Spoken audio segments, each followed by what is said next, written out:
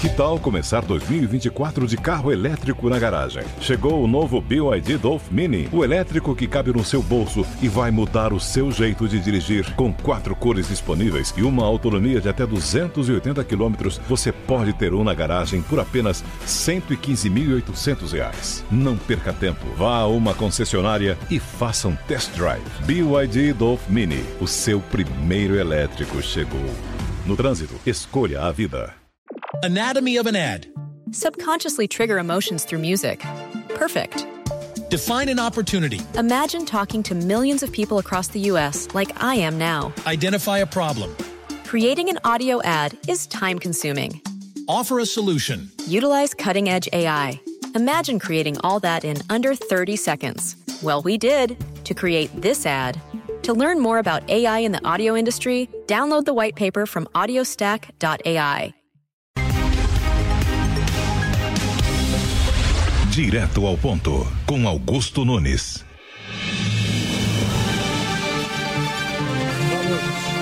Nesse momento, o programa Direto ao Ponto começa a ser transmitido ao vivo para todo o Brasil pelas emissoras afiliadas à rede Jovem Pan News, pelo canal Jovem Pan News no YouTube, no Facebook e no Twitter e pelo aplicativo Panflix.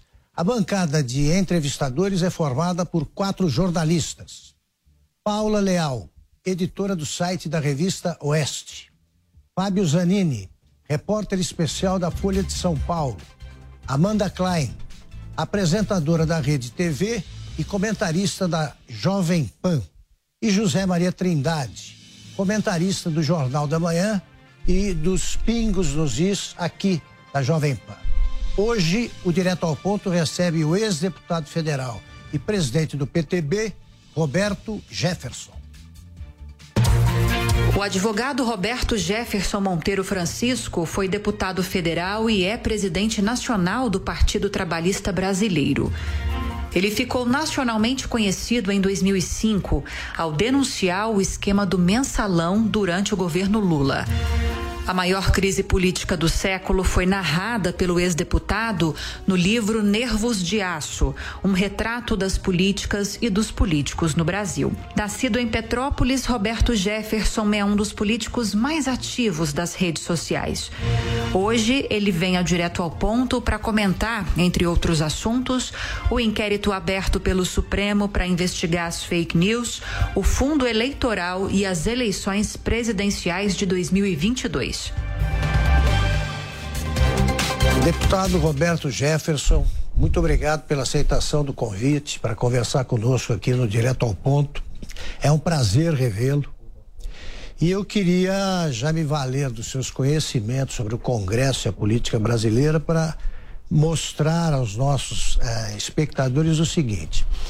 O presidente Bolsonaro acaba de consolidar as suas ligações políticas aí com o chamado Centrão. Eu queria saber o que é exatamente o Centrão, quem é que compõe esse conglomerado, e queria saber se o PTB, que o senhor preside, faz parte do Centrão. O PTB fez parte do Centrão na Constituinte. Nós criamos o Centrão na Assembleia Nacional Constituinte. Eu era o coordenador de plenário. Era o Centro Democrático. Mas a esquerda colocou logo o pejorativo Centrão, né? O ão, projeção sonora de 300%, normalmente é para ofender. Então, Centrão, para dizer que era o pessoal fisiológico, teve até uma frase lapidar do Roberto Cardoso Alves, lembrando uma oração de São Francisco de Assis, que é dando que se recebe. Lembra disso, Augusto? Lembro. Você já tem cabelo grisalho. Pois é, isso aí eu lembro direitinho. Essa turma aí, Zanini, Zé Maria tem Paula novinha, Amanda, não passaram por isso. É dando que se recebe. É dando que se recebe. E aí ficou aquele estigma, o Centrão, ficou com a pecha, ficou com o carimbo, o rótulo, a etiqueta de fisiológico. E não foi um movimento ideológico. O primeiro, que nasceu no Brasil contra uma rebelião de esquerda, logo após a convocação da Assembleia Nacional Constituinte. Houve um nó górdio dado às lideranças cristãs conservadoras e de direita no Brasil, que foi a Comissão de Sistematização, cujo relator era o Mário Covas. E escreveu uma carta de Moscou.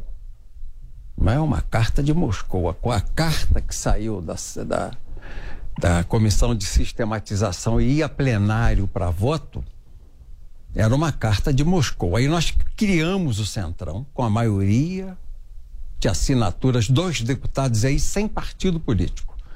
Você pegava a turma conservadora do MDB, a turma conservadora do PTB, todos os conservadores do PFL naquela época, e subscrevemos uma grande lista, que era a maioria da comissão da Assembleia Nacional Constituinte, e mudamos o relatório do senador Covas, do senador Mário Covas. Então nasceu aí o Centrão e ficou como se fosse uma coisa pejorativa, né? Uma coisa fisiológica, uma troca fisiológica, e não era. Uma das nossas maiores lutas àquela época é que a Constituição tem 100 ou 106 vezes a palavra direito e apenas 5 vezes a palavra dever. Eu sempre entendi na minha vida, fui educado assim, que a cada direito corresponde um dever e vice-versa. A cada dever corresponde um direito. Mas a Constituinte de 88, a cidadã, dita assim pelo nosso doutor Ulisses Guimarães, só havia direito. Uma carta extremamente burocrática, elitizada, que protegia a elite estatal brasileira em prejuízo do homem que produz, que gera emprego e que paga imposto. E nós modificamos. Chegaram ao absurdo àquela época de acabar com a propriedade privada. A propriedade era social, a sua casa não era sua, ela era do governo. A sua fazenda não era sua, ela era do governo. Você explorava socialmente. Até as profissões, como a profissão de médico, passou a ser concessão do serviço público. Era como se fosse o médico um motorista de táxi da medicina. Mas o Centrão conseguiu mudar isso? Jogamos isso no chão. O médico seria uma concessão. Como você tem a concessão para ter o teu táxi, a chapa do teu táxi. O médico... De freio, né? Eu estava... Você lembra da luta, né? E nós mudamos isso. De lá para cá o Centrão mudou muito, porque o PTB saiu do Centrão? Não, nós saímos recentemente, a partir de 2018, em 21 de abril de 2018, na Convenção Nacional que nós lançamos, apoiamos a candidatura do Geraldo Alckmin à presidência da República no primeiro turno, nós escrevemos um programa partidário cristão, conservador e de direita. Depois ele veio se apurando. Você conheceu hoje uma das mãos que me ajudou a escrever, que é o padre Kelman, que está aqui comigo no estúdio. Não é?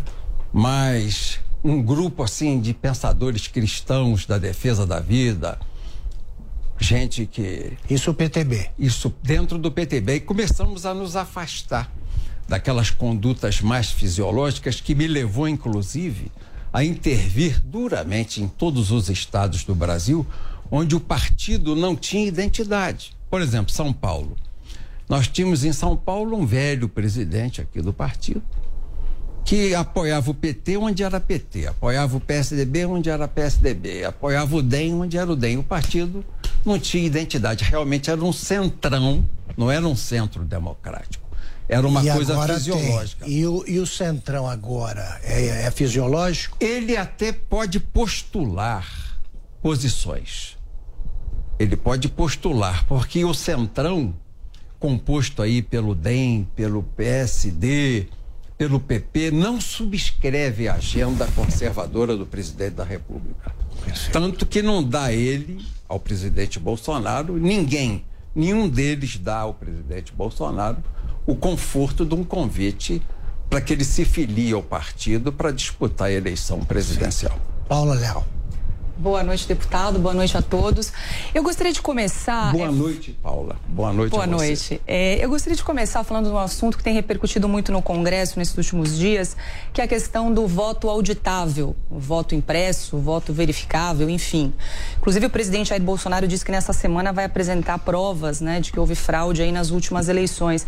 Minha pergunta é a seguinte: por que a resistência de boa parte do Congresso em aprovar o voto auditável? Porque havia um secretário-geral no Tribunal Superior Eleitoral, que é uma jabuticaba só brasileira, né? Justiça eleitoral só existe no Brasil. É uma geringonça. É um cabide de empregos. A última vez que fui lá, fiquei escandalizado de ver o prédio da Justiça Eleitoral. O gabinete do presidente do Tribunal Superior Eleitoral é maior do que a sede do PTB inteira. É um navio, fizeram assim um navio ancorado no oeste do Brasil, na região centro-oeste. É uma coisa de burocrata, vem da Constituinte. Que é uma Constituinte para privilegiar essa casta. Procurador, juiz, promotor, defensor, advogado. Até o advogado tem imunidade na Constituição. E ele não é o profissional que constrói. Ele é o profissional do conflito. O que é o advogado? O profissional do conflito. Ele está sempre no meio do conflito. O médico que salva a vida não tem imunidade. O engenheiro que constrói o futuro não tem imunidade. A enfermeira que está ali na cabeceira do doente a noite toda não tem imunidade. O dentista que cuida da boca das pessoas da saúde bucal não tem imunidade. O advogado tem.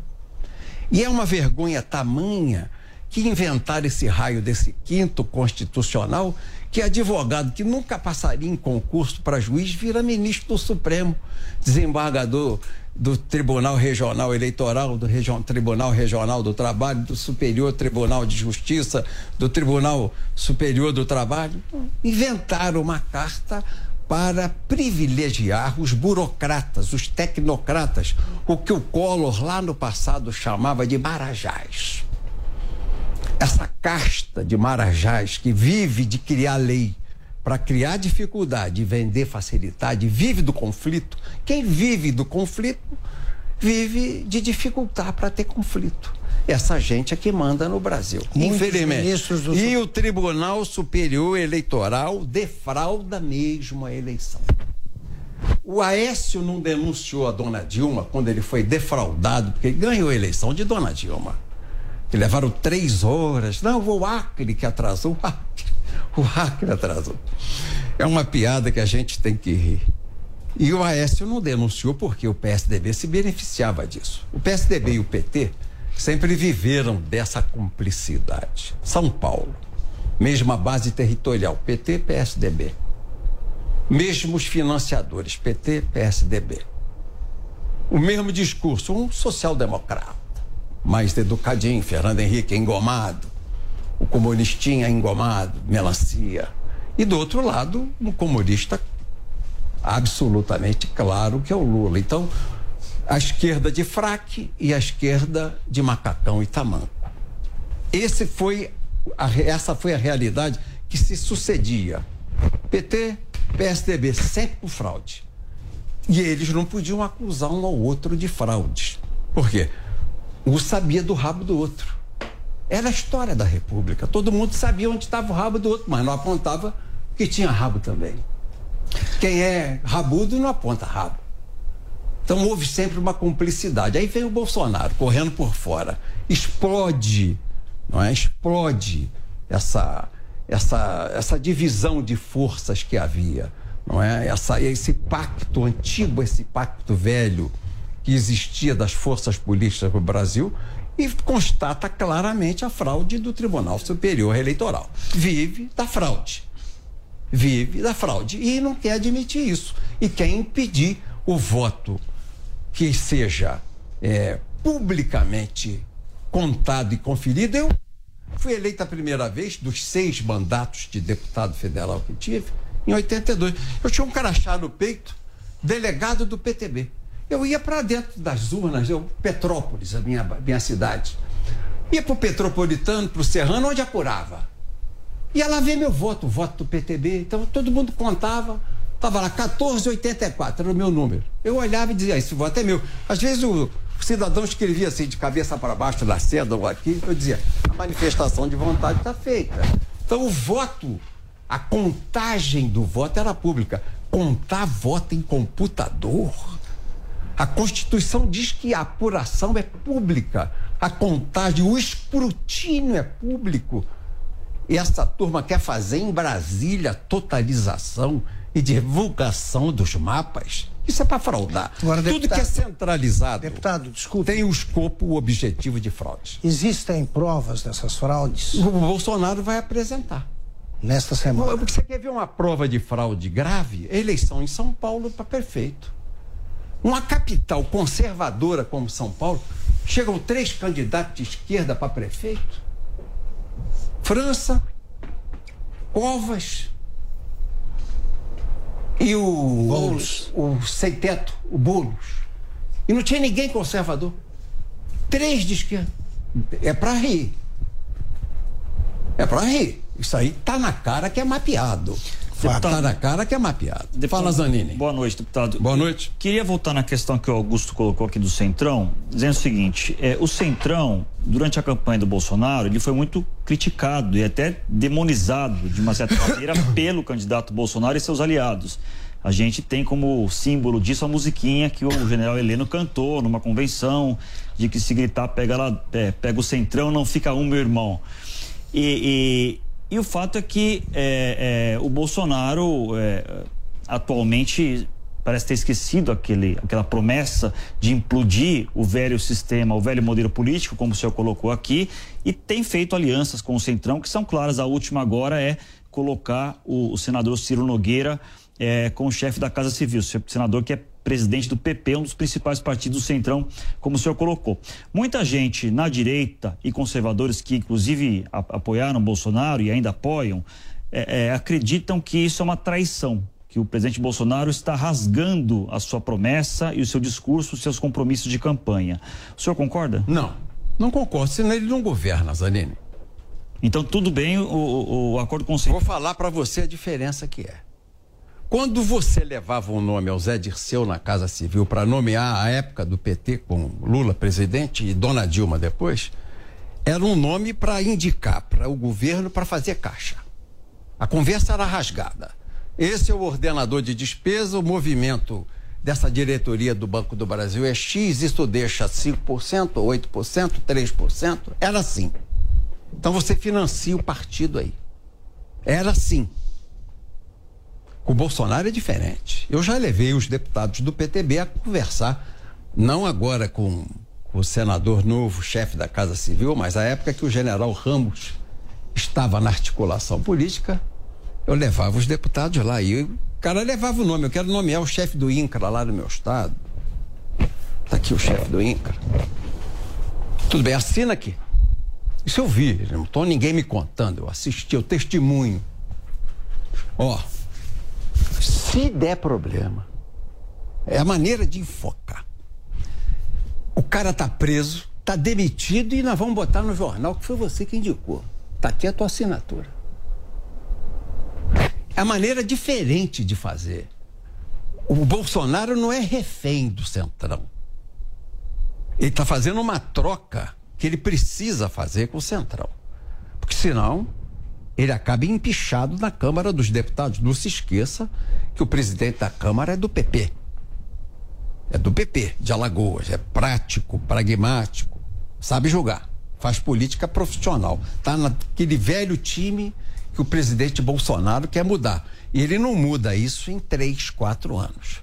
Uma república que vem viciada de 30 não se modifica. O senhor acha que ele errou na campanha de atacar de maneira tão dura, ele, presidente Bolsonaro, o sistema político? Porque mas ele prometiu todo mundo na campanha radicaliza o discurso.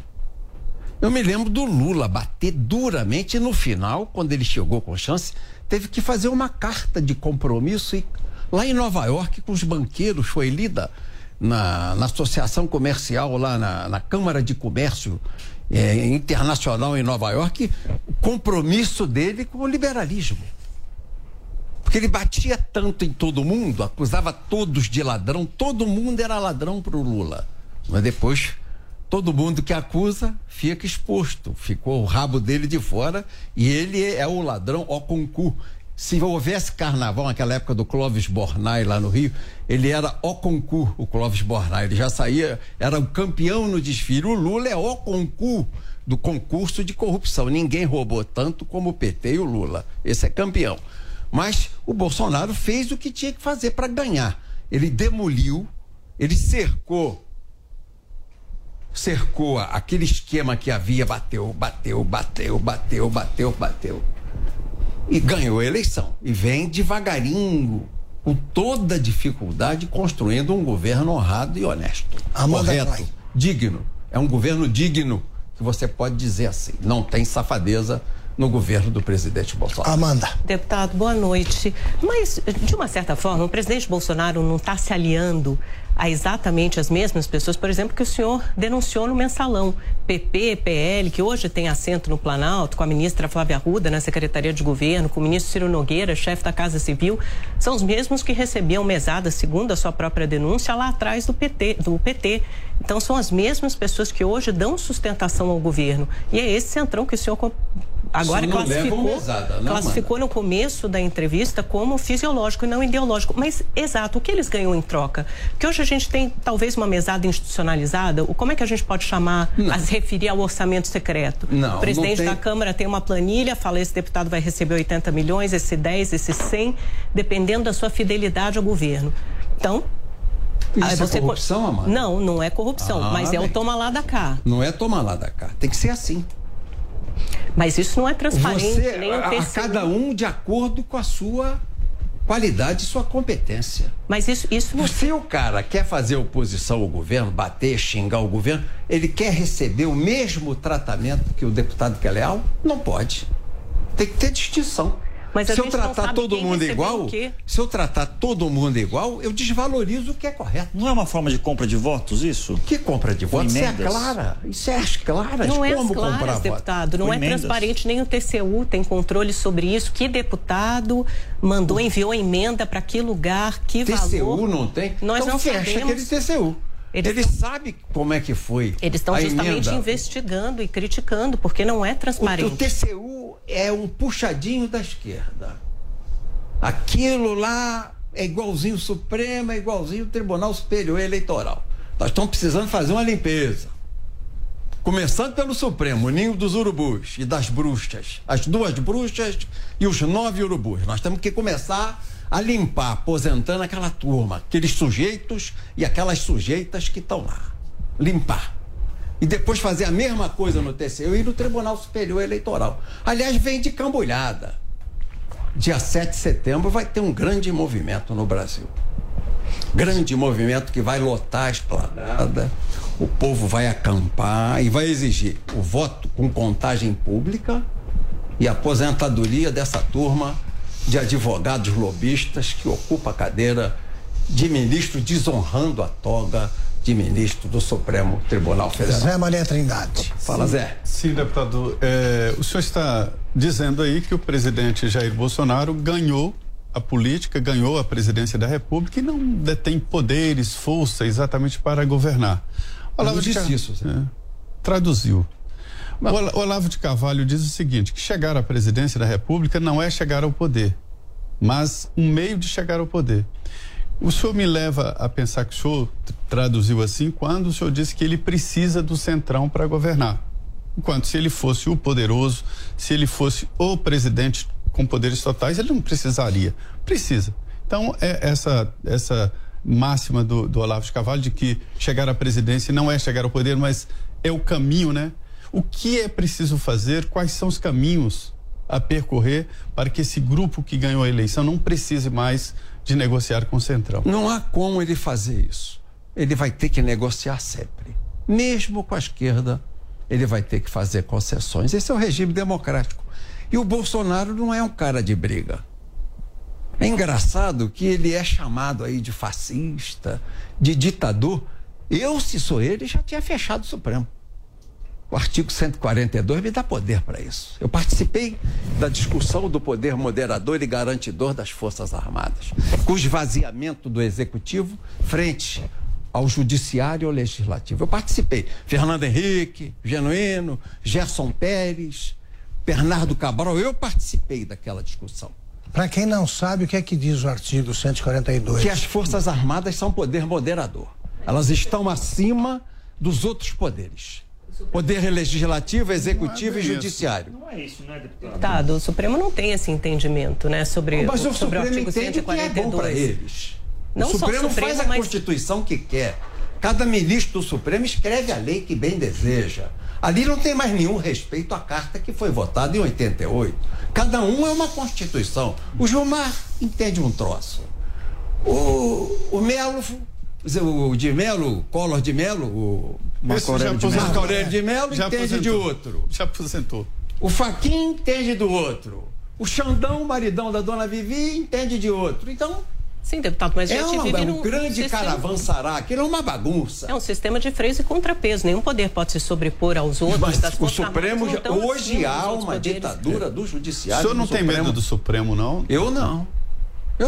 Eles são homens. Debaixo daquela capa tem um homem com sangue, com oxigênio, com osso, igual a mim. Vou ter medo de homem? Eu não tenho medo de assombração, eu oro para afastar de mim as assombrações e digo aqui, chorubu, que desgraçadamente posaram na sorte do Brasil. Incompetentes, lobistas, desonestos, corruptos. É o Morcrim. É uma organização criminosa para fazer o crime de abuso de autoridade. Eles ficam, pode processar. Eu já estou respondendo lá um monte de processo de indenização moral. O senhor foi condenado, né? Os imorais, fui condenado, graças a Deus. Graças a Deus. Fechar o Supremo não chama golpe? Não é fechar, é trocar. Mas tem previsão constitucional? Tem. O poder moderador. Isso é uma questão. Eu sou da linha do Ives Gandra. O Ives Gandra sustenta isso. Pode trocar. Limpa e põe gente nova. Eu colocaria só juízes de carreira, com compromisso com a toga, com a justiça, com a balança da justiça. Esse negócio de lobista eu não colocaria mais. Qual seria? Como é que foi que chegou lá o Barroso, boca de veludo, Globo? Como é que chegou lá o Fachin, Joerley Batista? Como é que chegou lá aquela do Rio Grande do Sul? Aquela ministra Rosa Weber era amiga do Carlos, marido da Dilma, amiga do ela nem juíza do Tribunal Regional do Trabalho, que é juiz de segunda linha. Mas até o André Mendonça também não é juiz, é amigo a palavra de todos ali. Aqui, mas o André Mendonça é um advogado de carreira. Eu não faria dele o meu ministro, eu faria de um juiz de carreira. A minha torcida é o presidente do STJ, doutor Humberto, ou o desembargador William Douglas.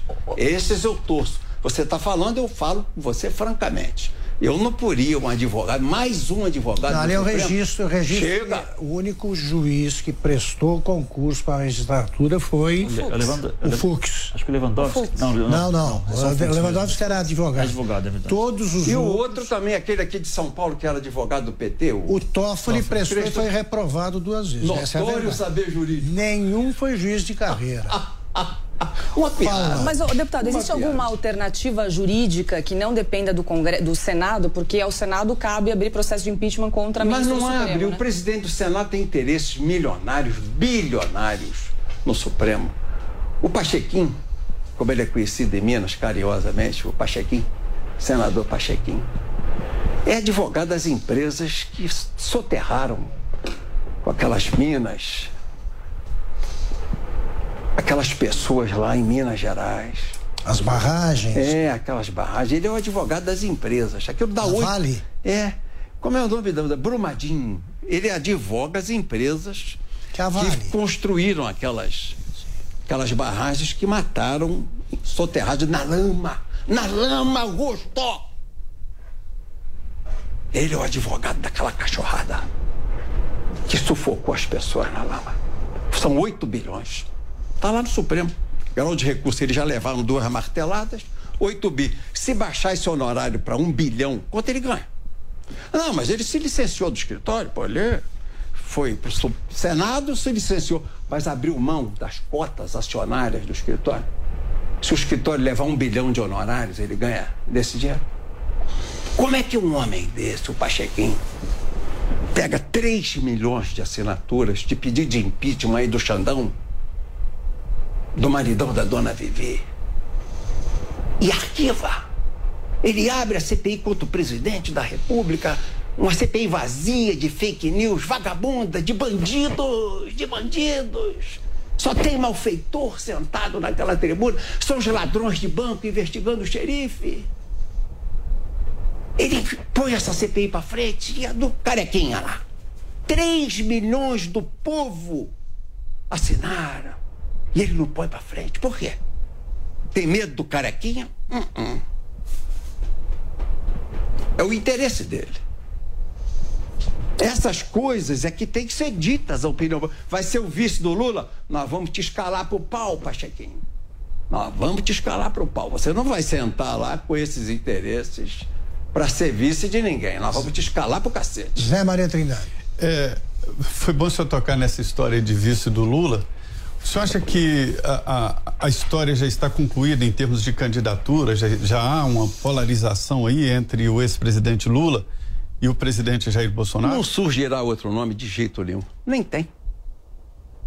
Não surgirá outro nome. É Lula versus E esse Jair grupo Bolsonaro. solto aí do centro, que não é o centrão, esse centro... Esse centro caminha com o presidente Bolsonaro. Quem é conservador, cristão, de direita, defende a família, que hoje tem sido alvo de uma campanha demolidora da agenda global, essa agenda identitária da esquerda mundial, né, que abandonou o trabalhismo, abandonou completamente. Hoje é LGBT, prostituta, ladrão de banco, traficante. Essa é a agenda da esquerda hoje. Ela não defende mais o trabalhador, seu salário, a vaga do emprego. Ela defende isso, né? Erotização de criancinha, é o que eles estão pregando aí o tempo todo. Aborto, homicídio de criança, eles querem homicídio de criança. Já tem 55 milhões de homicídios. Mas por que essa polarização aconteceu? Porque você tem o comunista, que é o Lula, que não nega que é comunista, quer fechar as igrejas. E você tem o cristão do outro lado, que é o conservador, defende a pátria, Deus, pátria, família, que é o Bolsonaro. Eu acho que é a grande luta que nós vamos ter, do bem contra o mal. Eu queria fazer uma pergunta para o senhor sobre o fundo eleitoral que está sendo, foi aprovado em Brasília no orçamento, um fundo de quase 6 bilhões de reais, triplo praticamente do que havia sido aprovado na última eleição, e agora o Bolsonaro está nessa situação aí de veta, não veta, se vetar pode contrariar de novo o famoso centrão, mas também se não vetar pode criar problema com a sua base conservadora.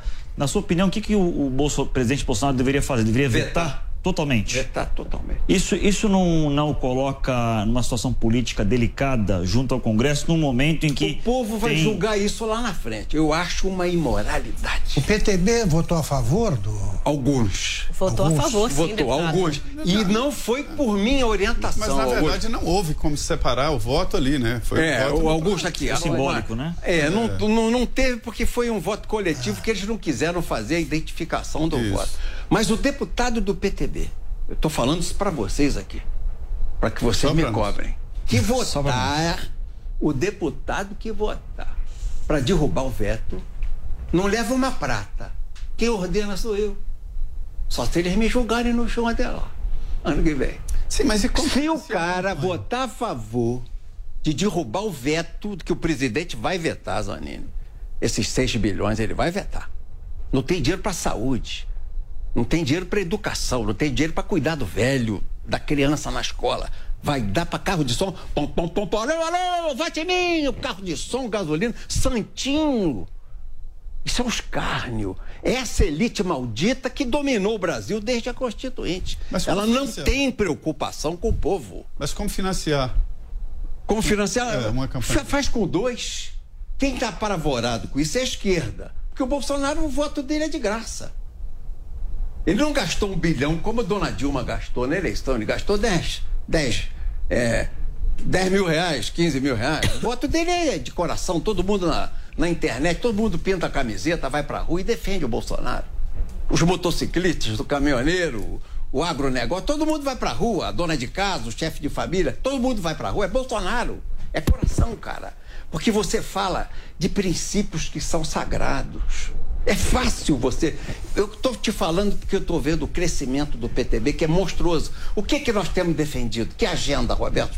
Você tem algum ministério? Você tem algum poder no governo? Como é que o PTB está crescendo essa monstruosidade no Brasil?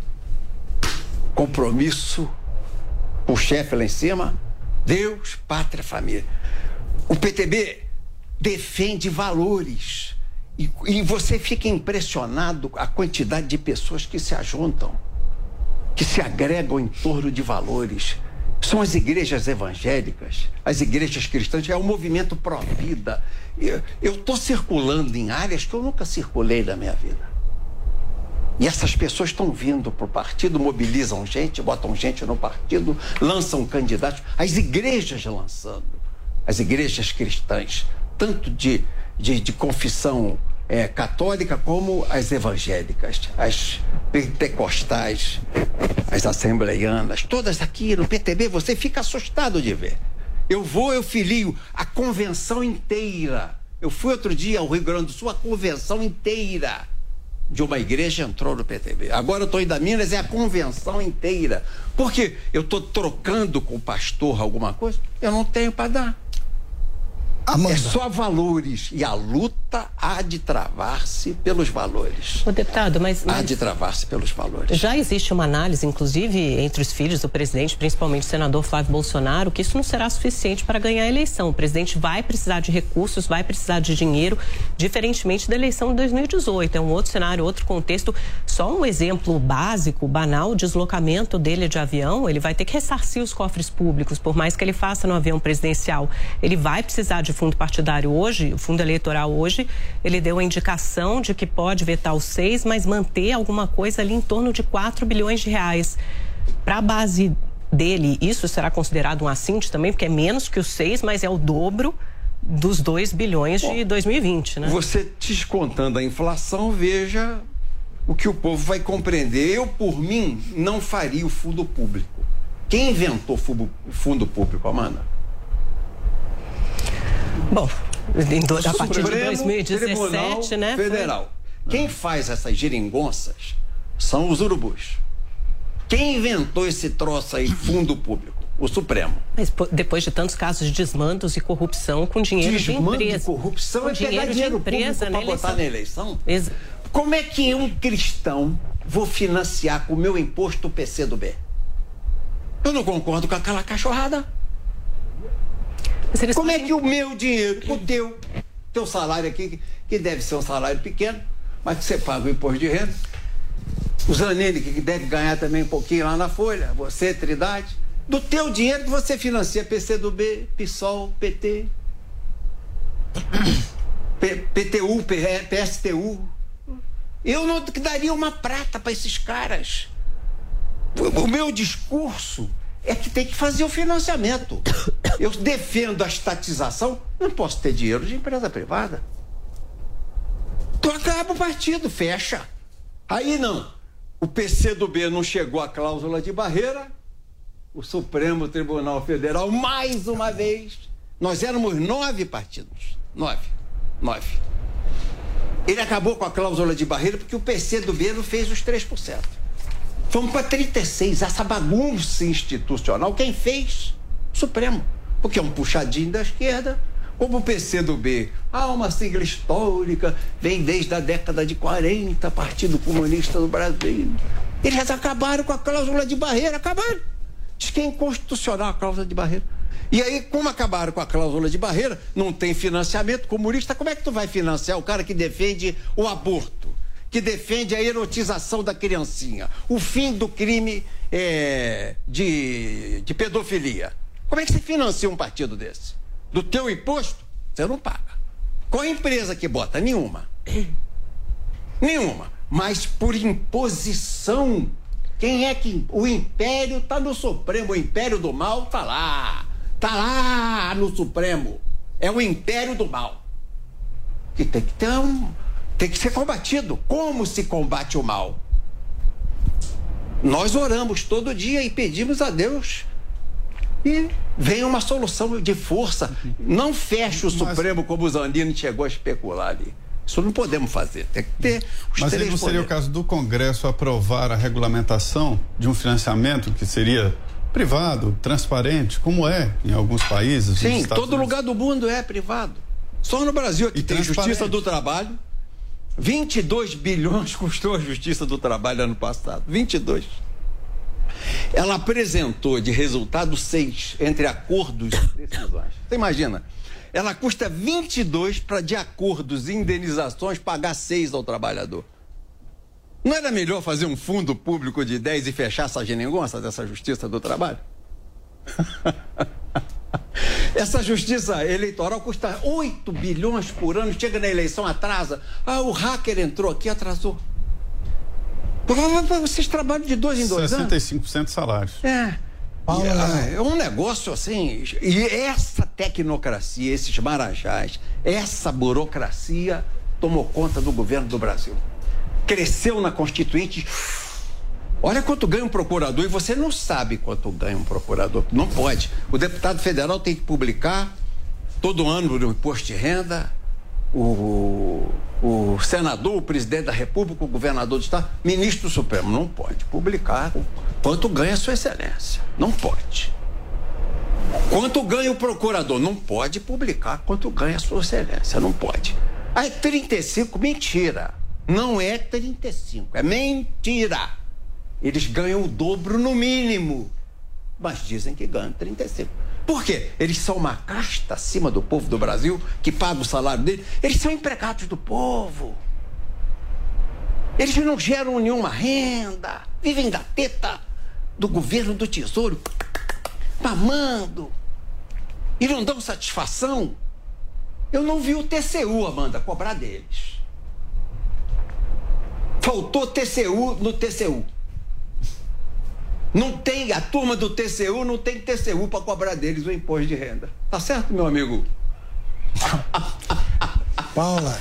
Deputado, queria mudar um pouquinho de assunto. O senhor comentou rapidamente aqui sobre a CPI da Covid, né? Desde abril a gente tem acompanhado aí aquelas sessões longas, exaustivas aí da CPI, que foi instalada para apurar atos do governo e também o repasse das verbas federais a estados e municípios, né? E o que a gente tem visto desde então, né, uma CPI temática, né? Porque já foi a CPI da cloroquina, da ivermectina, da Copa América, do gabinete paralelo, das vacinas, enfim. Que balanço que o senhor faz da CPI até agora e qual o desfecho que o senhor vê aí dessa comissão? É uma CPI de moleques que tem que terminar como terminam os moleques, no pescoção.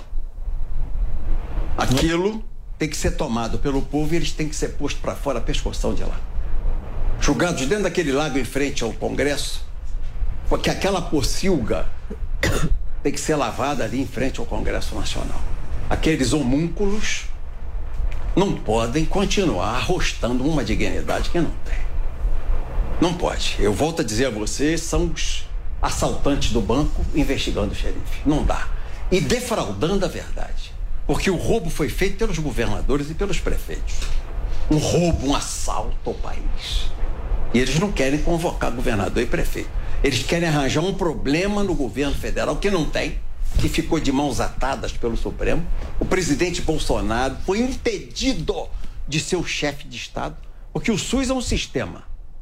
Eu estava lá na Constituinte e fui o presidente da Comissão de Seguridade quando nós escrevemos o SUS, o Sistema Único de Saúde. O relator foi o Geraldo Alckmin. Eu só designava o Geraldo relator, porque eu só confiava nele. Não tinha um ruído de problema. Plano de custeio, plano de benefício, Sistema Único de Saúde, Lei Orgânica da Saúde, sangue e hemoderivados, essas plantas nacionais de hemoderivados, tudo isso eu era o presidente, fui 4 anos, presidente da Comissão de Seguridade Social da Câmara, só tinha um relator, Geraldo Alckmin. E não tinha um ruído, tudo era no acordo. Sentava iniciativa privada, Estado aqui, e saía uma agenda negociada. Não tinha um barulho, e tudo alta soma de dinheiro. E eu temia que a comissão desandasse. Então só tinha um relator. O pessoal do PTB reclamava, o Geraldo. Nele eu confio. Não dá um rumor. Tem rumor do trabalho do Geraldo? Não. Então deixa que o Geraldo está fazendo o que tem que ser feito. O sistema único é presidido pelo presidente da República. No meio da pirâmide, os governadores e, por último, na base, os prefeitos. O que os ministros fizeram, os ministros do Supremo? Quebraram a autoridade do presidente como chefe da federação. Quebraram. E puseram ele no nível dos prefeitos. A federação virou confederação.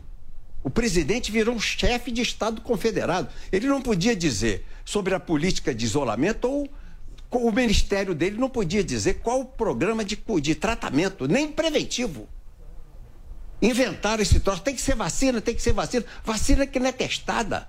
Tá aí essa Sinovac, quem toma 2 doses morre. Essa vacina chinesa aí que o governador de São Paulo inventou aí com o Butantan. O Urubutantan, hoje eu estava vendo até uma piada, a vacina do Urubutantan. Quem toma morre. Duas vezes vacinado, pega a doença e morre. Ela vem muito pior do que em pessoas que não tomaram a vacina. Zanini. Eu queria perguntar sobre esse seu estilo combativo, digamos assim, de se pronunciar. Fui sempre assim, aqui. Não, mas sempre foi assim. Ultimamente está mais. Eu tenho percebido, acompanho o senhor há muitos anos. Você não me viu na época do Collor defendendo o Collor? Em redes sociais, enfim, o senhor acabou de defender que os membros da CPI sejam expulsos a pescotapa, eu quando era mulher que tratava mal um professor, papai outro dia o senhor numa rede social chamou o embaixador da China de macaco. Macaco de realejo. O senhor falou só macaco, não, realejo. Não. Você não prestou atenção. Estou com o vídeo aqui, o senhor fala macaco. Então passa o vídeo. Outra hora eu passo. Mas tudo bem, eu queria perguntar o seguinte, deputado, muita gente, inclusive no seu partido, acha que o senhor... Eu quero pedir desculpa aos macacos pela comparação. Perfeito. Acha que o senhor está, nos últimos tempos, está agindo de maneira irracional. Muito irracional. Não, eu não digo nada. Estou dizendo que muita gente tem essa avaliação de que o senhor radicalizou demais no seu palavreado, nos termos que o senhor usa, nas redes sociais, vídeos com armas e tudo mais. Mas eu atiro desde garoto. E que o senhor está agindo de maneira irracional, inclusive dentro do partido, de maneira autoritária. Deputados já soltaram nota contra o senhor brigou até com a sua filha, enfim. Da onde vem isso? Por que o senhor pretende manter esse estilo até arrumar tem que ser assim. Até arrumar o quê? O partido eu preciso fazer do PTB um partido ideológico. Mas um partido com princípios, com valores. Acabar com esse troço do toma lá da cá, romper isso é difícil. Você falou que eu briguei com a Cris, briguei. Por quê? Eu sabia que o Crivella não se reelegeria no Rio. A Cris, presidente do PTB do Rio. Filha, cristão vota cristão. Nosso voto é do Crivella. Ganhando ou perdendo. Nós temos que afirmar uma posição.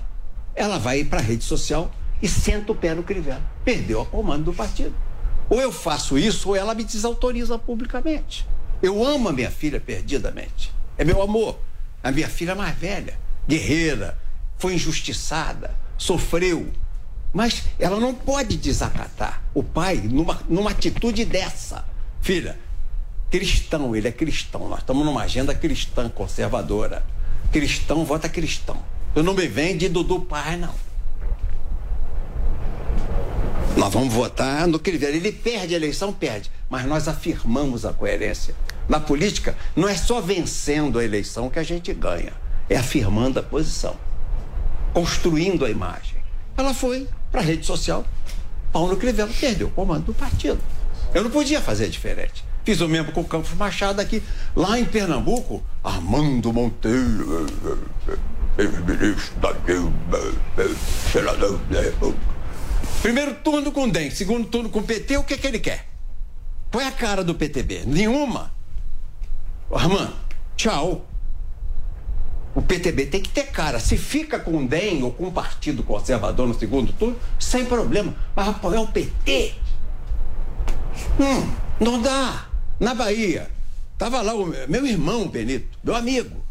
Eu ia pra Bahia, chegava numa cidade, aqui é DEM, o PTB no DEM. Aqui é PT, o PTB no PT. Qual a identidade do partido? Se eu quero construir um partido, eu tenho que dar identidade. Não tinha identidade. Era um partido de gênero. De ideologia de gênero. Não tinha identidade. E qual o custo disso? O custo foi ter que brigar muito com muitas pessoas. Você afirma, você quando toma uma posição coerente, firme, reta, você faz desentendimentos. Eu tive que tomar. Mas o partido está se agigantando. Você vai ver, ano que vem, nas eleições, o tamanho do PTB. Mas você vai ver. Uma aposta arriscada, né, deputado? Porque vários PTBistas históricos, o senhor mencionou aí, Benito Gama, Campos Machado, Armando Monteiro, se desfiliaram do partido. Campos Machado falou que o senhor age como ditador. Ele tomando essas decisões. O partido mudou completamente. Tinha aqui 9 estaduais, 5 federais. Agora elegeu 2 estaduais. Ele vem fechando o partido. Não tem um grupo no partido que não seja ele. São Paulo, desse tamanho, ele não permite que um deputado estadual tenha, vamos dizer, presidente prudente, onde nós vamos estar lá agora dia 31 com o presidente para fazer a motociata e inaugurar o acelerador nuclear do Hospital da Santa Casa, que vai permitir a Prudente atender 500 pessoas por dia daquela região geográfica toda, que tem câncer e precisa fazer radioterapia. Ele não entrega a liderança de Prudente à região. É ele que faz. Todos os presidentes municipais, zonais. Por quê? Trocava com o prefeito. Ou nomeava o secretário de educação ou punha empresa de lixo. E o partido estiolando, morrendo. Como é que perde o Arnaldo Faria de Sá? Porque o Arnaldo não pode entrar na televisão? Não tem direito de nomear as zonais dele na cidade? Como? Um grande líder como é o Arnaldo Faria de Sá. Não tem o direito de nomear ninguém, ele não pode nomear porque o Campos não deixa? Que conversa é essa, Amanda? Agora, deputado... Então, eu falava isso para o Campos, abre o partido, ele fechando. Mesma coisa o Benito na Bahia, fechando. É a minha eleição, é a eleição da minha filha. E aí? E o partido ficando deste tamaniquinho. O senhor tem hoje o quê? O PTB tem quantos deputados? 11. 11 deputados. E o senhor pretende chegar a quantos em 2022? E precisa de uma... candidato. Eu sozinho, sem o Bolsonaro, faço entre 25 e 30 deputados federais. O senhor quer o Bolsonaro, então, ainda? Para dar minha cadeira, ele não. Se ele quiser sentar aqui, ó, na minha cadeira, não. Quais são as condições? Como foi a conversa? Ele entra no PTB confiando em mim como ele sempre confiou. Ele sabe que a minha palavra não faz curva. E se você pergunta quem você quiser em Brasília, quem não gosta de mim na esquerda, Roberto tem palavra. Porque eu aprendi com o velho Roberto Francisco, meu pai, ó. Política é fio de bigode. Não tem contrato, não tem cheque pré-datado, nem nota promissória. Vale o que está dito. Eu digo não fácil, Amanda. Eu aprendi a dizer não desde moleque. Não. Porque do não eu refluo. E fico simpático. Não. Aí daqui uma semana eu pensei bem. Eu refluo do não. Mas sim, e volto pro não, aí é papel horroroso. Então eu, para dizer sim, nossa senhora, eu penso 600 vezes. Qual é a tua decisão? Não. Mas pelo amor de Deus, não. Vou pensando. Deixa a coisa decantar devagarinho, vai amadurecendo. Aí, se eu tiver que dizer sim também, sim é válido. E o Bolsonaro sabe que eu sou assim. Ele era meu liderado, 3 anos. Quando ele vinha com aqueles projetos que oneravam demais, aqueles benefícios para pensionistas, dos militares ou pensionistas da Previdência, o Bolsonaro sempre foi esse o pleito dele. Esse sempre foi o projeto dele. Ele nunca teve projeto de banco, empreiteira, montadora de veículo. Nunca teve. O Bolsonaro sempre advogou como advogado, como deputado, no social, para as pessoas. Eu dizia para ele, eu vou para a reunião de líder, Bolsonaro, porque na minha época valia, Amanda, a reunião de líder. Nós éramos 9. Sentávamos com o presidente, fazíamos a agenda da semana. Tá aqui o Zé Maria sabe disso. Ele acompanhava, eu conheço o Zé Maria, ele é pouco mais novo que eu. Eu tô com 68, ele deve estar com 62. 62. Então, ele acompanhava a Câmara. Então nós éramos 9 líderes. Chegávamos lá, fazíamos a agenda da semana com o presidente. Então eu levava do PTB a agenda. Eu quero esses projetos. Mas Mas tinha projeto do Bolsonaro que eu sabia que não passava no plenário. E dava tanto benefício que não tinha como segurar. Eu digo, Bolsonaro, esse eu não vou levar. Acalmava. Mas ele sabe. Mas o que eu podia levar, eu digo, eu vou levar esse e vou aprovar esse na comissão. Esse você conta comigo, irmão. Tá aprovado. E aprovava. Então ele sabe como eu ajo. Ele sabe como é que eu sou. Então ele pode confiar em mim. Ele, se quiser vir, tapete verde e amarelo. Lá no PTB, os vermelhos eu queimei todos. Só tem verde e amarelo. Tudo que era tapete vermelho, eu fiz uma fogueira. Deputado. Fiz uma pira ideológica. Puf, toquei fogo. Deputado, se o senhor pudesse refazer a sua trajetória, o que o senhor faria diferente? Faria tudo de novo. Tudo de novo. Fui sempre um homem polêmico, trabalhador, um grande deputado. Não estou puxando sardinha pro meu brasa para minha sardinha. Sempre fui um bom deputado, ativo, lutador, combativo. Defendi o Collor, desci a rampa do Planalto, do Palácio do Planalto, junto com o Collor. Até o final fiquei com o Collor. Dei pescoção naquele senador gaúcho lá, o Bisol. Inventou uma acusação. Caiu por cima das mesas lá. Na minha época era diferente. Na minha acordo com o PT, o senhor se arrepende? No começo do governo Lula, o PTB Eu fui voto vencido. Nós somos 33 na comissão executiva. Hoje é maior. Eu era o líder. Meu voto era de líder. 32-1. Está na ata do PTB. É histórico. Eu fui o único que vamos de Serra. Serra versus Lula. O segundo turno. No primeiro nós apoiamos Ciro. O Paulinho da Força era do PTB, foi o vice do Ciro. Exatamente. Ok? Aí segundo turno, reúne ali, eu digo, de Lula não, PT não dá para nós. Não dá para nós, não dá para misturar água com azeite.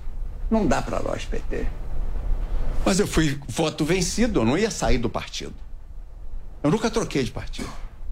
6 mandatos consecutivos de deputado federal no PTB pelo PTB.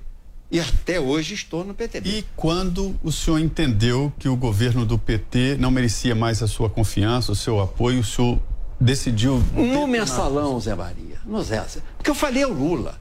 Eu não fiz a indignidade de vir a Folha primeiro e contar sobre o mensalão. Eu falei com o presidente 2 vezes. O senhor disse que o Valdemar da Costa Neto e o Bispo Rodrigues estavam tomando deputado. Nós tínhamos elegido 36 deputados. E eles estavam tomando deputado do PTB. Como? Davam um sinal, 200 pro cara, para pagar as contas de campanha, e dava depois 50, 30, dependendo. Se fosse de primeira grandeza, 50 por mês. Se fosse baixo clero, 30. Eu me lembro daquela... onde vinha isso? Eu me lembro daquela matéria do Paulo, ali que o senhor... E eu disse a eles, eu fui lá no Zé, falei, Zé, ou isso para ou o pau vai cantar. Zé Disseu.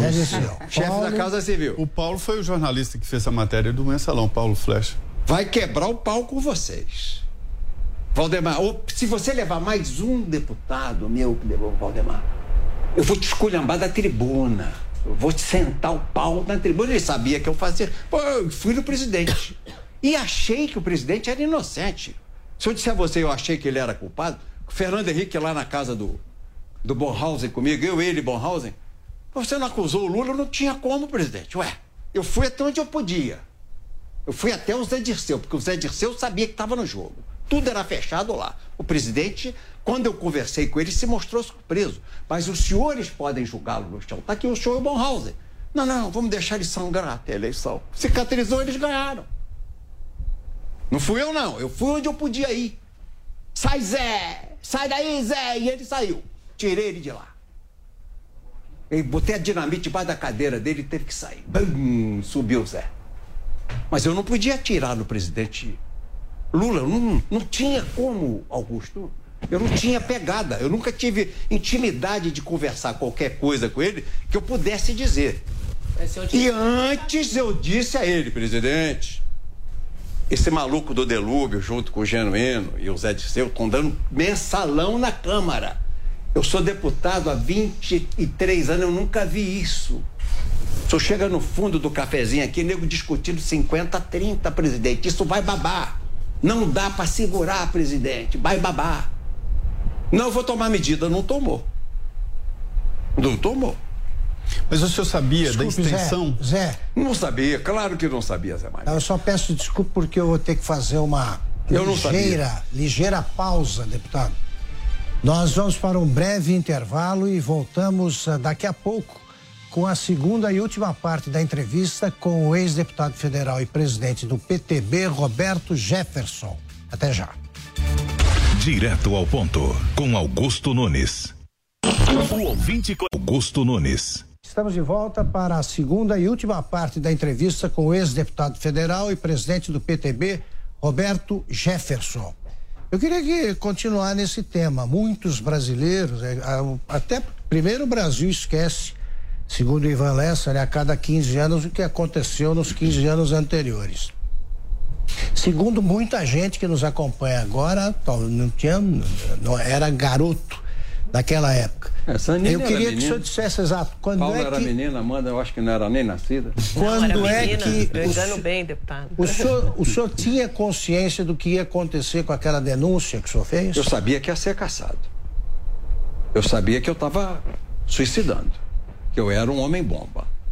Mas eu não tinha a dimensão, Augusto. Se você sabia daquilo tudo, não tinha nem de brincadeira a dimensão. Aí a imprensa depois que foi garimpando, pescrutando e descobriu aquilo tudo. Um episódio importante foi eu não sabia. Eu sabia da missa a 10ª parte. O processo importante que detonou foi aquela história do Correio, né? O diretor dos Correios, que era um indicado do PTB. Não. Maurício Marinho, né? E não era diretor, coisa nenhuma. Ele era funcionário de carreira, ele era chefe da administração. O diretor acima dele era o Antônio Osório. Não comandava ele, não tinha autoridade para comandar. O cara pede R$3.000 a um cara armado na Casa Civil. Eu tinha uma assessoria de imprensa da FSB, Francisco Salles Brandão, que era o assessor de imprensa do PTB. Eu falei pro Francisco, Francisco, quem é que arrumou essa notícia contra mim? Ele falou, Casa Civil. Porque ele sabia de onde vinha. Da onde a Veja fez isso comigo? Casa Civil. Eles montaram, eu virei bandido por R$3.000. Mas bem, chamei o Zé e disse a ele, meu irmão, ou muda, ou eu vou explodir vocês. Eu entrei pela porta da frente, eu não vou sair pela porta dos fundos. Eu tenho neto. Eu vou olhar nos olhos dos meus netos. E eu não vou sair aqui de joelho nesse negócio. Eu vou explodir isso aqui. Eles não acreditaram. Acharam que eu ia colocar um mandato acima da honra pessoal. Não, meu irmão. Tudo tem limite. Tudo tem limite. Eu não nasci deputado, eu nasci um homem. Ô, deputado, e de lá pra cá, o modus operandi da corrupção mudou ou continua tudo igual? Valeu a pena? Mudou muito, Paula. Tanto que o Bolsonaro chegou à presidência. O caminho que ele trilhou foi aberto pelo Mensalão. A vereda do Mensalão abriu o caminho para o Bolsonaro. Eu tenho fotos dele, na época lá da Comissão de Ética e da CPI, ele em pé, ouvindo, conversando comigo, se esclarecendo. Então ele consolidou dali para frente uma posição que permitiu que ele chegasse à presidência com um discurso de moralização dos costumes políticos. Porque na sequência nós tivemos o Petrolão, né? Que foi ainda maior, ainda mais gigante. Um escândalo. Petrolão só não. E Eletrobras, Nuclebras, nossa senhora, BNDES, nossa senhora. Jesus do céu. Uma coisa. Mas se você me perguntar, eu sabia? Não. Eu sabia do Mensalão. O resto, tanto que eu cerrei fogo no Valério, Marcos Valério. Porque ele é que levava Carequinha de Minas. O Carequinha. O esquema era operado, a meu ver, naquela época, pelas agências de publicidade. Eu não sabia de esquema de Petrobras, isso eu não tinha nenhuma informação. Esquema de Eletrobras, de BNDES, Banco do Brasil, Caixa, não tinha nenhuma informação. Mas, deputado, para registro sabia histórico... aquele negócio do Marcos Valério. O esquema de publicidade. Exatamente, para registro histórico. O Mensalão ficou conhecido como um pagamento em troca de voto. Existe alguma votação com um projeto específico em que houve o pagamento com uma mala de dinheiro? Não. Algo que o senhor possa apontar? Esse projeto foi aprovado porque houve pagamento a determinados deputados. Deixa eu te explicar. Ou a ex-mulher do Valdemar falou que via malas entrando, a ex-mulher do Valdemar da Costa Neto, né? Cristina Caldeira. Disse, inclusive em depoimento na Câmara, que via malas chegando com dinheiro. Ou o mensalão, apesar do nome, era o pagamento de dívida de campanha de aliados. O que era, afinal? Não, era uma mesada para votar no governo. A base se constituía com mesada. Isso eu sempre vi em câmaras de vereadores. Os prefeitos, no passado, eu não sei se no presente, mas ainda tem os que fazem. Pagam mensalão para ter maioria. 30 por mês, 20 por mês, os vereadores, eles votam ali cegamente no tudo que o prefeito manda de projeto, eles votam. Muitas assembleias legislativas funcionam também na base do mensalão, funcionavam. Mas no Congresso Nacional, eu fui deputado desde o presidente Figueiredo, nunca tinha visto. Nunca tinha visto. Fui deputado federal com o Figueiredo, do Figueiredo veio o Collor, do Collor o Itamar, do Itamar o Fernando Henrique. Voltou Sarney. O presidente Sarney nunca teve nada de mensalão com eles. Começou na época do governo Lula. Dividia cargos, né? Não dava pois dinheiro cargos, vivo, né? Mas dinheiro, mala de dinheiro não tinha. Dando era 30 mil, né? 30 mil para o pessoal do baixo clero, 50 para o pessoal de primeira grandeza. Deputado, queria voltar um pouco para os dias atuais, fazer uma pergunta de novo com relação ao voto impresso, né? Todas as indicações são de que ele será derrotado já na comissão, agora no começo de agosto. O próprio presidente Bolsonaro já tem reconhecido isso, não há uma maioria no Congresso para aprovar esse voto impresso auditável, como é chamado. Nesse caso, o que acontece na sua avaliação? Não vai ter eleição, como disse o Bolsonaro? Ou a eleição não vai ser reconhecida? Eventualmente, se Bolsonaro perder a eleição, ele não deveria reconhecer a votação? Qual é a avaliação que o senhor faz? Eu penso que se não tiver o voto impresso com a lista publicada para a gente auditar, conferir contagem pública, vai haver fraude na eleição. O Lula não pode ser candidato. Quem vai fazer essa fraude? Tribunal Superior Eleitoral. Lá em cima, os ministros ali vão direcionar mesmo. As máquinas.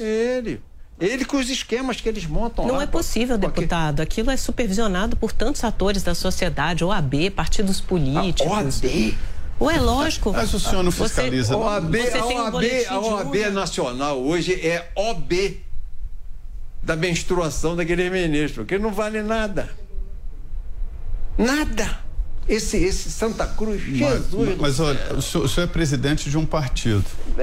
Não dá para fiscalizar? Porque não dá para você fiscalizar. Se você tivesse a mesa apuradora publicando na hora, a apuradora, em meia hora, ela poderia apurar. Recebeu. Quanto tem uma mesa receptora? 320? 360? Mas é menos de 400. Menos de, por aí. Mas o TSE em meia hora eles publicam o boletim. É isso aí. Meia hora, abre, vira a chave. Aí o que a gente faz? Bota no celular. Quando subir para o Tribunal Regional Eleitoral, a gente já sabe, toda urna. Isso. Pode conferir. Por que eles não fazem isso? Porque eles querem totalizar lá em cima no Tribunal Superior Eleitoral. Não, mas o partido pode totalizar. Não, você não tem como. Os boletins você não tem o dado. Boletins, no interior, os foguetes começam antes da urna chegar à Justiça Eleitoral, porque os partidos fazem isso.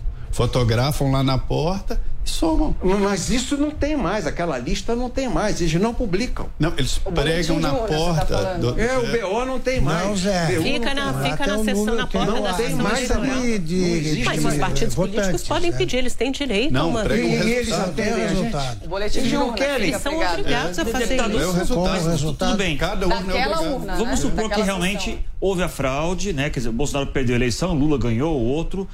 e houve uma fraude na avaliação do senhor e do Bolsonaro e tudo mais. O que fazer? Chamar os militares para evitar a posse do Lula, por exemplo? Não, os militares não vão se envolver nisso. O que se faz numa situação como essa? Já se envolveram. Braga Neto já se posicionou a favor do voto auditável. Isso ele pode se colocar a favor do voto auditável, mas ele não disse que vai usar tropa.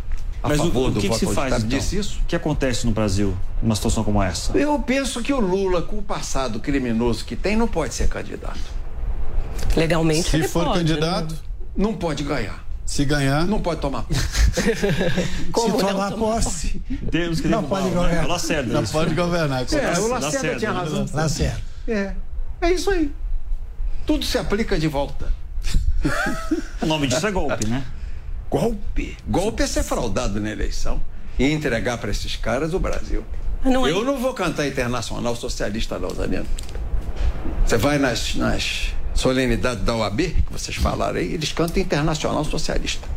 Deputado, eu não vou cantar, não. Minha bandeira é verde e amarela. Eu não vou bater continência para bandeira vermelha, nem ajoelhar o tirano chinês. Deputado, o que o senhor acha, como é que o senhor avalia o desempenho da Lava Jato e por que a Lava Jato terminou e se isso é bom para o Brasil? Não, foi muito ruim o final da Lava Jato. Muito ruim. Ela apurou o escândalo de dimensões internacionais, está no Guinness Book.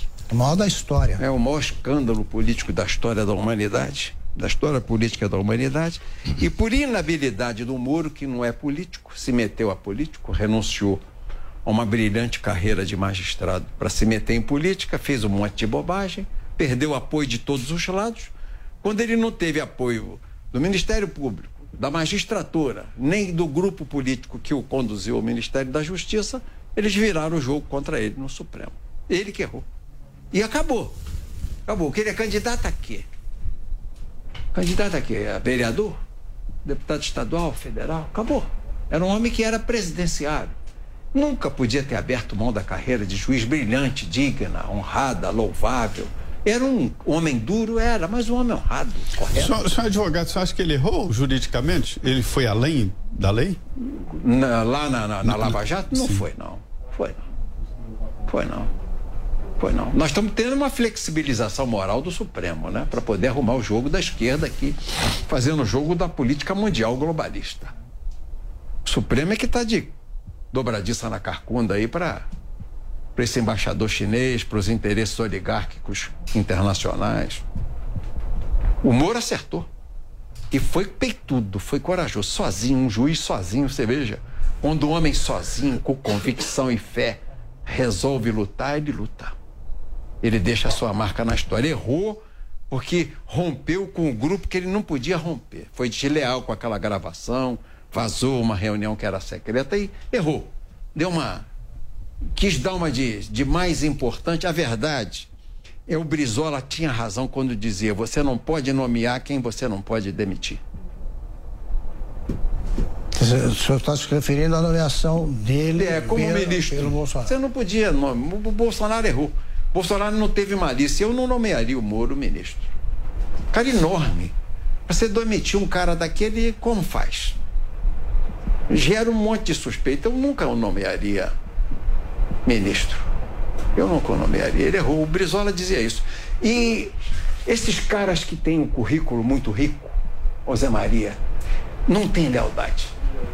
É doutor em MIT, doutor, tem pós-doutorado em MIT, é trilingue, é poliglota. Ele não tem nenhuma lealdade contigo. E um ego do tamanho do mundo. Não, o ego do cara é ele.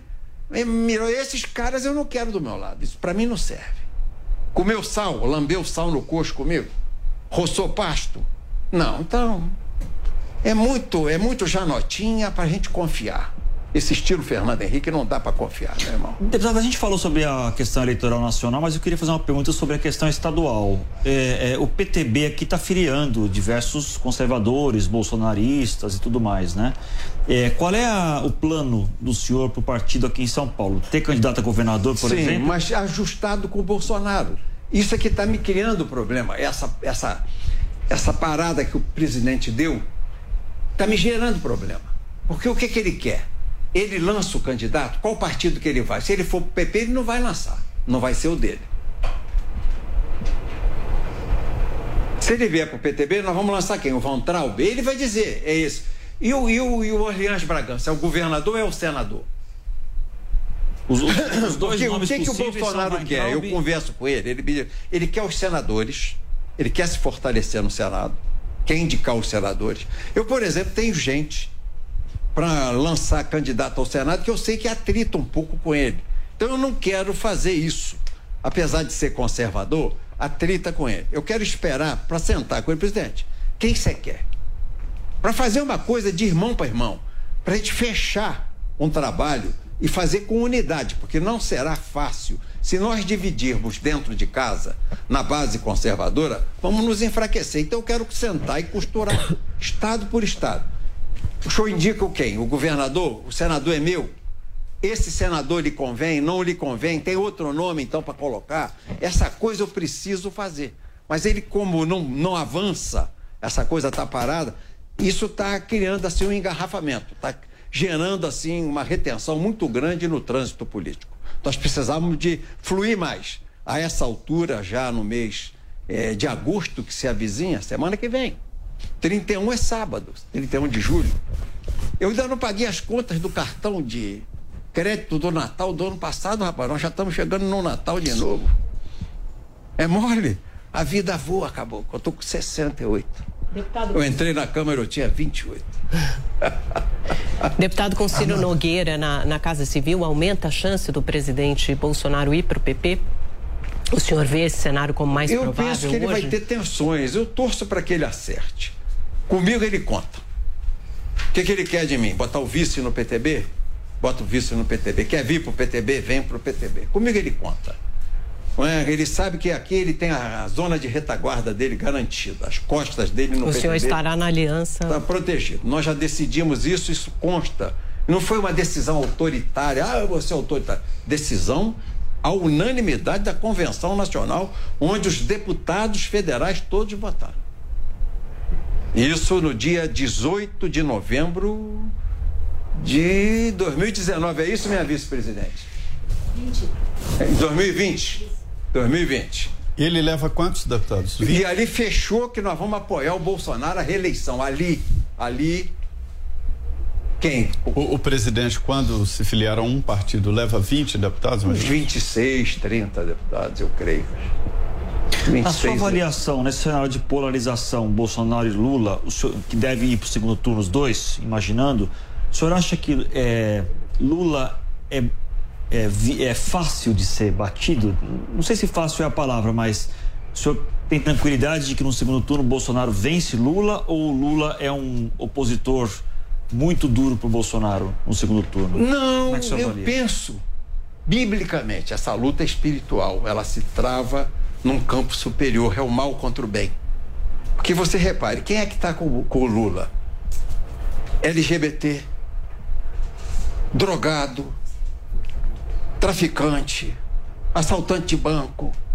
Esse é o povo do Lula. Você coloca LGBT no mesmo nível que drogado, traficante? Coloco. A demolição moral da família. Coloco. Isso não é homofobia? Não tem homofobia nenhuma. Coloco. É a demolição. Eles querem demolir estruturalmente a família. Colocar a mulher numa posição de capacho. Hoje, a agenda da esquerda não é uma agenda de trabalhismo, é identitária. Ela quer julgar a mulher contra o homem. Quer apassivar o homem, quer virilizar a mulher. Quer dizer que a criança não tem mais nome. Faz o exame de ultrassom, não é Maria nem João. É um gênero. Está ali, é o que eles defendem. É o que eles propõem.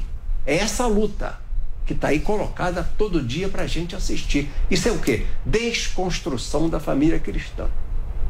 Não é só a família cristã, porque Aristóteles já defendia essa família organizada para a construção de um crescimento humano. A bomba demográfica é conhecida por todo estadista. Sem demografia, teus territórios se esvaziam. O que está vendo no mundo hoje é uma tentativa de esvaziar demograficamente o mundo. E o mundo vazio, a terra vazia, é terra de ninguém, sem teto. Essa sua postura religiosa, deputado, tem a ver com a sua prisão? Tem a ver com o tempo que o senhor passou na prisão? Não, tem a ver com a minha mulher. Com a minha mulher, a Ana, que é evangélica. Eu sempre fui um evangélico enrustido. Mas porque eu era um católico meia boca. Eu vi uma fala do senhor dizendo que na prisão o senhor sentiu uma presença maior. Eu estudei mais, pude fazer isso, esse ato de contrição, essa leitura. E curioso, era quem estava presente, a Igreja Universal e a Assembleia de Deus. Eu passei 1 ano e 4 meses em regime fechado. Pouco vi a Igreja Católica. Só vi uma vez na Páscoa, um padre. A Católica Romana, uma vez na Páscoa. Quem estava sempre era a Igreja Universal. E aí você vê como é que esse lumpen proletariado que a esquerda abraçou, que está abaixo da linha do proletário, que o proletário hoje já é conservador, é burguês para a esquerda.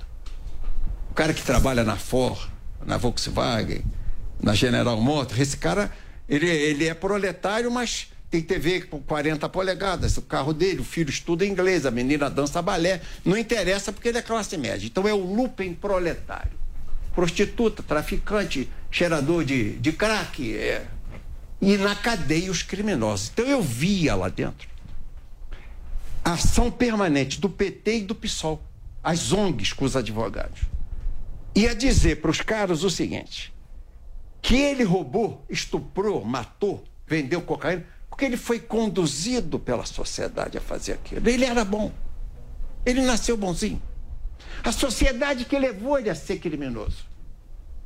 Então quem deve não é ele que está ali sendo o bode expiatório da sociedade. É a sociedade. Aí eu via do outro lado a igreja evangélica da Assembleia de Deus Pentecostal e via a igreja Universal. Todo sábado faziam lá a mesinha, tinha ceia, o vinhozinho, eles levavam suco de uva, copinho de suco de uva para fazer a ceia, o pão. E os pastores diziam, você pecou. Você ofendeu a lei de Deus, roubou, matou, viciou. Você ofendeu a lei de Deus. Então você tem o ato de contrição com Deus. Você tem que pedir perdão a Ele. E depois a sociedade a qual você agrediu. Era diferente. E aquilo ocupava o sábado. E aí a leitura da Bíblia, textos, os salmos, os provérbios, não é? Atos dos apóstolos que conta bem a vida de Cristo, João, a vida de Jesus, Lucas. Então, você começa a estudar. Então, de Alfa a Ômega, de Gênesis até o Apocalipse, eu comecei a estudar a Bíblia. E a minha mulher é evangélica. Eu era católico por causa de meu pai. Meu pai é católico, foi. Meu avô Ibrahim, católico, veio embora do Líbano, de Beirute, porque era católico, cristão católico. E ele me batizou, meu avô. E eu ficava preso àquilo. Porque eu ficava num conflito. Tem o mausoléu da família, tem Nossa Senhora Santana em cima. Como é que vai ser, Roberto Jefferson? Tem lá na lápide de vovô a trova que ele dizia: na bandeira cabe a pátria, por maior que a pátria for. Numa hóstia pequenina cabe Deus, nosso Senhor. Papai mandou gravar em epitáfio na lápide de vovô. Como é que eu rompo com isso? Eu frequentava a igreja evangélica. Então, ficava naquela, não era uma coisa nem outra. Aí decidi pela igreja evangélica e a força foi muito maior, porque eu encontrei realmente a vocação que me colocou de pé. Deputado, eu queria, amor, nós estamos nos minutos finais, eu queria ouvir o senhor sobre o que é para mim a mais estranha forma de negacionismo. Por que tanta gente ainda nega a existência do mensalão e do petrolão, na opinião do senhor? É uma técnica de marketing, né? Não admitir nunca a culpa. Mas eles sabem.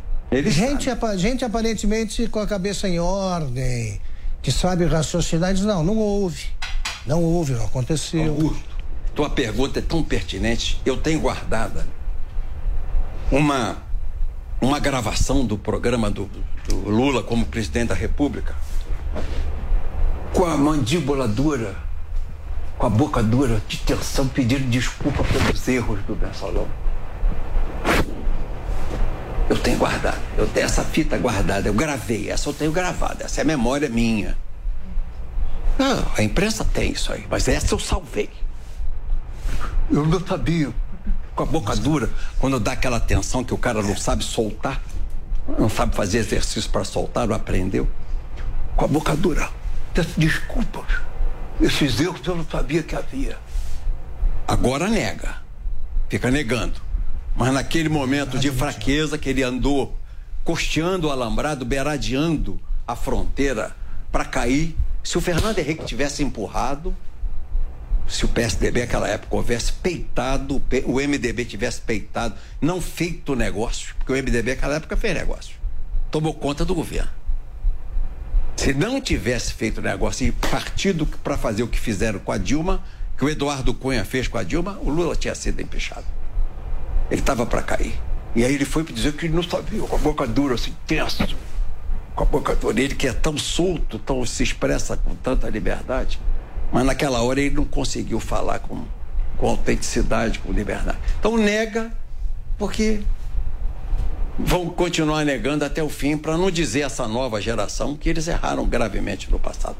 Temos tempo para uma última pergunta, então. Deputado, o presidente Bolsonaro disse hoje que o vice Hamilton Mourão não deve compor chapa com ele no ano que vem, né? Quem seria um bom nome para... Eu colocaria o general Braga, se eu sou ele. Ele ganhou o capitão. Levanta-te, capitão.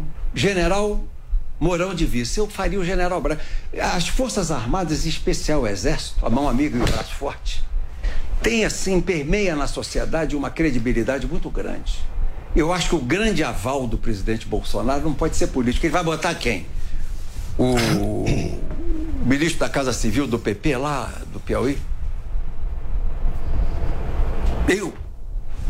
Cheio de problema no passado, cheio de lutas, de conflitos, cicatrizes. Não. A escolha é quem? Tem que ser um homem acima de todas as suspeitas. Eu colocaria o general Braga. Se sou ele, eu não optaria por um vice, até porque o militar é leal. Por pior que seja a relação do Mourão com o Bolsonaro, e é ruim, ele não conspira contra o presidente. O Itamar conspirou abertamente contra o Collor. Abertamente. E o Temer conspirou abertamente contra a Dilma. O político não tem essa lealdade que é militar, essa coisa da lealdade, pegar o companheiro ferido, trazer nas costas, puxar o companheiro, não deixa o companheiro sangrando no campo de batalha, que não é comum à classe política. O militar tem essa honra, tem essa lealdade, tem essa dignidade. Eu faria do general Braga o meu vice, se eu sou o presidente Bolsonaro, para ter certeza de uma vice-presidência aliada, amiga, que vai proteger a sua retaguarda. Anatomy of an ad. Subconsciously trigger emotions through music. Perfect. Define an opportunity. Imagine talking to millions of people across the U.S. like I am now. Identify a problem. Creating an audio ad is time-consuming. Offer a solution. Utilize cutting-edge AI. Imagine creating all that in under 30 seconds. Well, we did to create this ad. To learn more about AI in the audio industry, download the white paper from audiostack.ai.